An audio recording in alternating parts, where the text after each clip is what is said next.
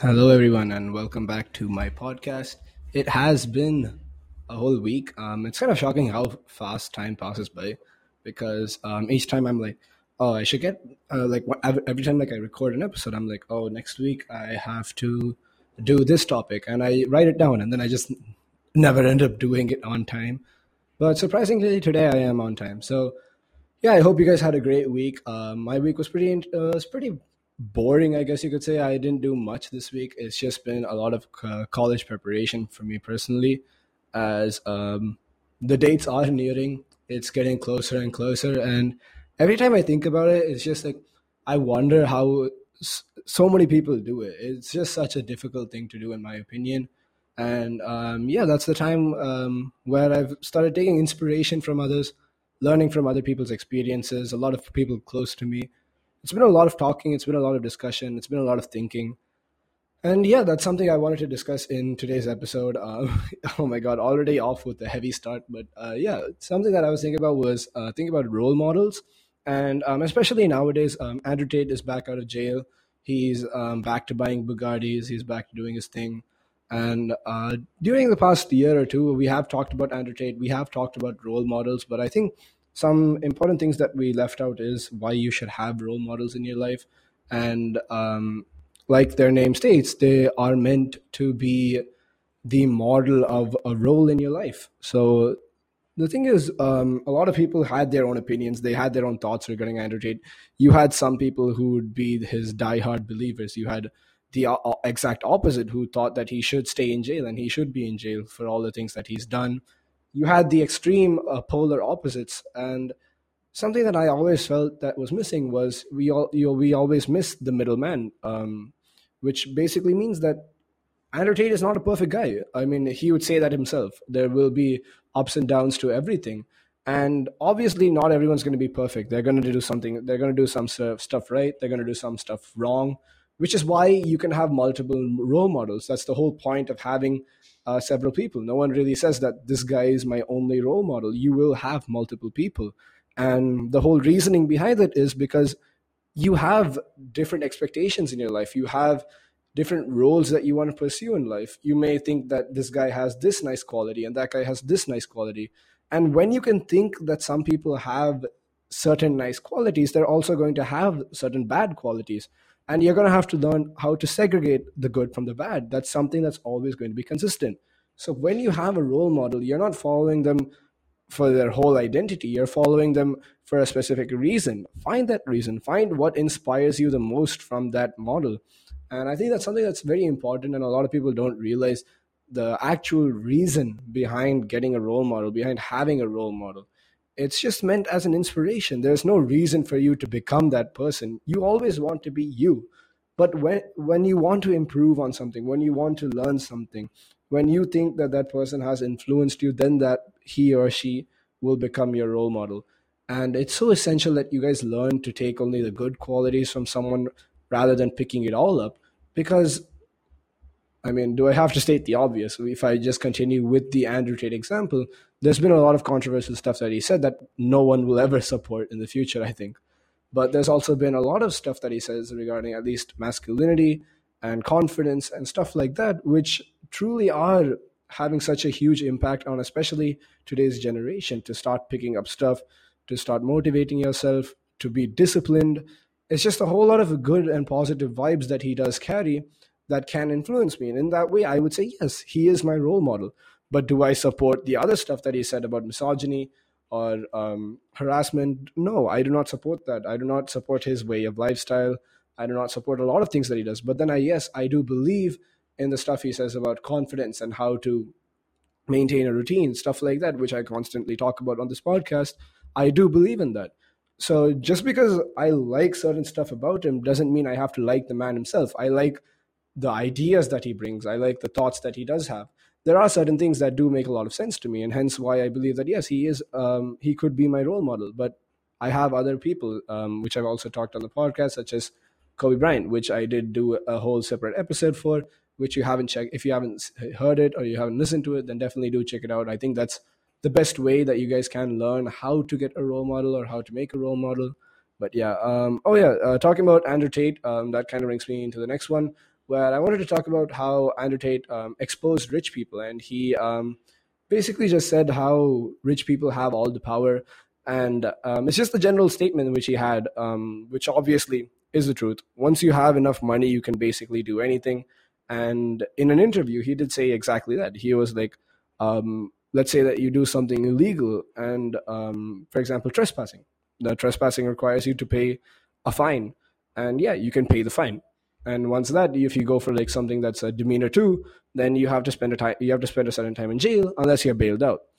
And okay, so since you've heard the first two, both of them revolve around money. If you want to get out of jail, you need a bail, which is going to cost you. If you do a demeanor one, then you're going to require a fine, and to pay the fine, you're going to require money. I'm okay. So basically, what I'm saying is, regardless of whether it's a fine or a bail, you're still going to be paying money. And at the end of the day, when you're rich, you have that sort of money. So then, basically, doing illegal stuff is just something that comes with a price. How bad is it? How much money is it going to cost? So when you're that rich, doing illegal stuff is also basically legal to you because you're just going to have to pay the fine. That's just how the system is. Once you're once you get that kind of money and once you're super rich, there's basically nothing that can stop you from doing anything you want, even if it's illegal. It's just that you have that much money and it just becomes a cost. It just becomes a tag. And that's why I've always thought like there will never be a perfect law system. There will never be something that's perfect for the entire world because that's how segregated our world is, even if it's with the human rights or if it's the laws that we have to obey or if it's education. Nothing will ever be perfect because there will always be certain stuff in community or society that we have to follow, and money is definitely one of them. If rich people can just get away with stuff like that, and if they can just pay it for the right amount, then they will always be the people on the top of the community. The law, such as tax, other stuff that tries to bring them down. But once you make a certain amount of money, even that isn't going to affect you very much. And even if it starts affecting you that much, you can make loopholes around it because you have that sort of money to figure out a loophole. It's just a constant loop that will run through society about the rich people always becoming richer because they can even do illegal stuff to just get richer. I mean, obviously, I'm just saying it in a very vague way, but then I think it's truly something that will always exist in society, that if you do not have a lot of money, you're going to have to work extremely hard to make a lot of money, especially since people like that are in play who are already rich and they only get richer. They don't really have to work for it. Once you're rich, you just have to do menial amount of work to become richer. It isn't something that's going to be difficult, or it isn't something that's going to cost you a lot. It's something that will always happen since that's how our system works, which is kind of interesting to look at. I think that's a huge other topic for another day. I mean, that goes into a lot of economics and business about how money operates in the world. And it's definitely something that's interesting to look at, that punishments are always going to be with a price. Like, you can avoid any severe punishments with money. Like, that's exactly how the world operates. Like, even if you're getting a parking ticket fine, and if the police officer is corrupt, you can just pay him a lesser amount and he'll act like he never gave a ticket. So there's always going to be stuff that's going to be corrupt around the world. It's just about how you operate and how you want to look out the world. That is something that is completely up to you.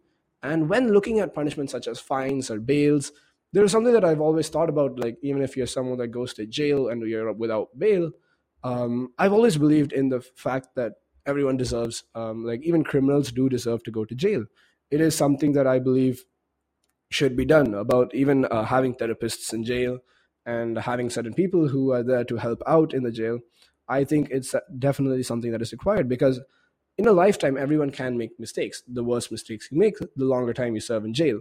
But the whole point of the longer time that you're going to be sentenced in jail for is for you to learn, for you to relapse, for you to rethink your decisions in life, for you to be able to have that period of time where you can just look back and you can actually think about what happened in that time. Why did I have to do this? And serving that time in jail will really make you think and regret that. And with the help of therapy, I believe that every guy, every human, every woman, or whoever you identify as, you do have a second chance after going to jail. Your life isn't over. Yes, maybe you do have 5 years or 10 years or 15 years that are cut out from your life, but that is because you did something wrong at the end of the day. But in jail, you have the time to think, like, oh my god, this has happened, what do I do next? There will be people to help you out, and if even if they aren't, you can find them, because I know there's a lot of agencies that are foundations that do help out with this. So I think it's so essential that taking that time alone, I'm like, it's not, it doesn't just apply to people in jail, it's also for us. Something that's very essential is that when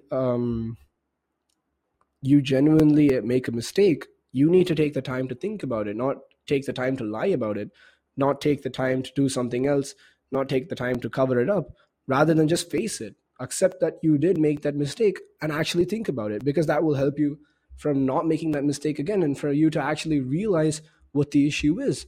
Because when you do something wrong, initially you're not going to know it, but only afterwards you will realize that, oh, I've done something wrong. And even if you're doing a mistake on purpose, you will realize later on like why I did that, and you will be able to find out that like, yeah, I really shouldn't do this. So it's very difficult when you look at stuff like that, and it's especially something that in the modern generation punishments don't work out very well, because that's just how society and the community operates. Like nowadays, children don't get beatings. Like there's no physical harm allowed. It's something that is known as child rights.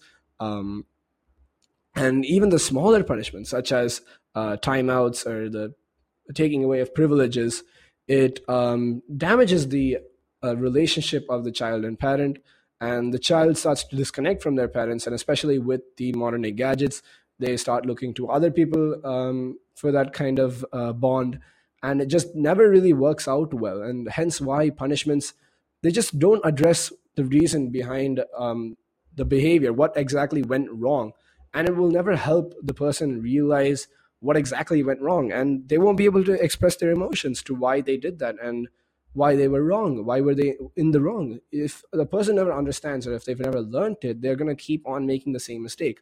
And I think it's very essential that when you do make a mistake, that eventually once you become older, there's not going to be anyone who'll tell you that, oh, you've done this wrong, this is what's happened, you have to apologize. The older you get, the more chance that you have to go into jail directly for any mistakes that you do make. I'm saying, like, of course, the more serious mistakes that you make, but even simple mistakes such as cutting friendships or doing something bad to your friend, they're not going to be people lining up to tell you that, oh, you made this mistake, or you did that. If you're going to do something, then think about it. There isn't anything wrong in thinking twice. A lot of people had that old rule where for people who talked a lot, they used to say that you have to think about it 3 times before you say it.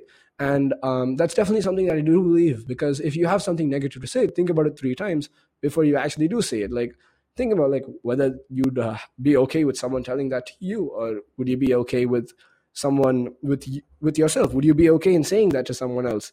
Because often saying something rude to someone else is never going to boost your ego. It's just doing something rude. It's petty. You're just giving into your own insecurities. So that's why I believe that punishments really don't work. And the way that Tate actually phrased it was very well, that money is basically what holds all the power in today's society. If you have money, you can basically get away with breaking the law. So yeah, it's just that once you make that sort of money, you have the most freest life, because the biggest commodity, the biggest currency in the world is just at your feet. You can do whatever you want with it. And if that is breaking the law, you can do that as well. So yeah, it's just interesting to see how the world works. And something that a lot of people don't realize when they're getting punished is they just assume that, yeah, that's what I did and that's why I'm getting this. It's very bad to assume. I'll tell you that, like, any day of the week, that assuming is never good. If you're going to assume something, actually find out the reason for it and figure out that, oh, okay, so this exactly is what has happened, and hence why I'm getting this punishment. That is something that you have to think. Oh, funny story. I actually recently I did see this paragraph. It was about. It's called "Not Everyone Can Read This," and it's basically just a whole paragraph describing this situation where the words, for example, if you have the word scalp, then only the S, the first letter, and the letter P will be in the right place, and the other 3 letters, C, A, and L, will be randomly arranged. But the human mind can read words like this almost at the same level as normal paragraphs. And if you're able to read that whole paragraph, that means you have a strong mind. And at first, like, obviously I was confused. I was like, wait, why can I read this? It was just something that popped up in my feed, and I was like, oh, okay, that's cool. And then I was like, oh, but then why can I read it? And this is actually the power of the human mind. It's actually super incredible. And according to research at Cambridge University, the order of the letters do not matter. The only important thing is that the first and last letter have to be in the in the right place. Even no matter how big of a mess the whole word is, if the first and last letter are in the right place, you can read the whole sentence without any issues. And the whole reason behind this is that the human mind does not read every letter by itself, but just the word itself. And yeah, that's actually like really important. And a lot of people are like, oh, I thought spelling was so important, but then if I can just read the first and last letter, I'll always know the word. And yeah, I think that's really interesting to think that our mind automatically assumes that based off of the first and last placement of the letters, that we will know the word. So it's in human nature itself that you assume something and you take action regarding it. But I would always say that you need to look at something from the most objective standpoint, because having your emotions played into taking action, that is where a lot of assuming happens, and that will never ever work out for you. Always take an objective standpoint. Think about it from a third person's perspective. If someone else saw it, how would they interact with it? If you have a role model, think about that role model. Think about how he or she would be in that situation, what they would do in that situation. Taking that objective standpoint isn't something that is difficult. It's just something that you have to clear your mind to do, because the human mind, like I said, it's almost made in that way where you always assume stuff, because we always prioritize our own knowledge.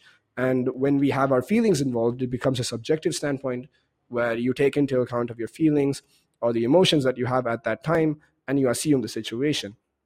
But we never really assess the situation. So there's a huge difference in that, and realizing that will really help you in any situation in life and any arguments that you are faced with in any point of life where you really have to think. Always remember that do not take the shortcut.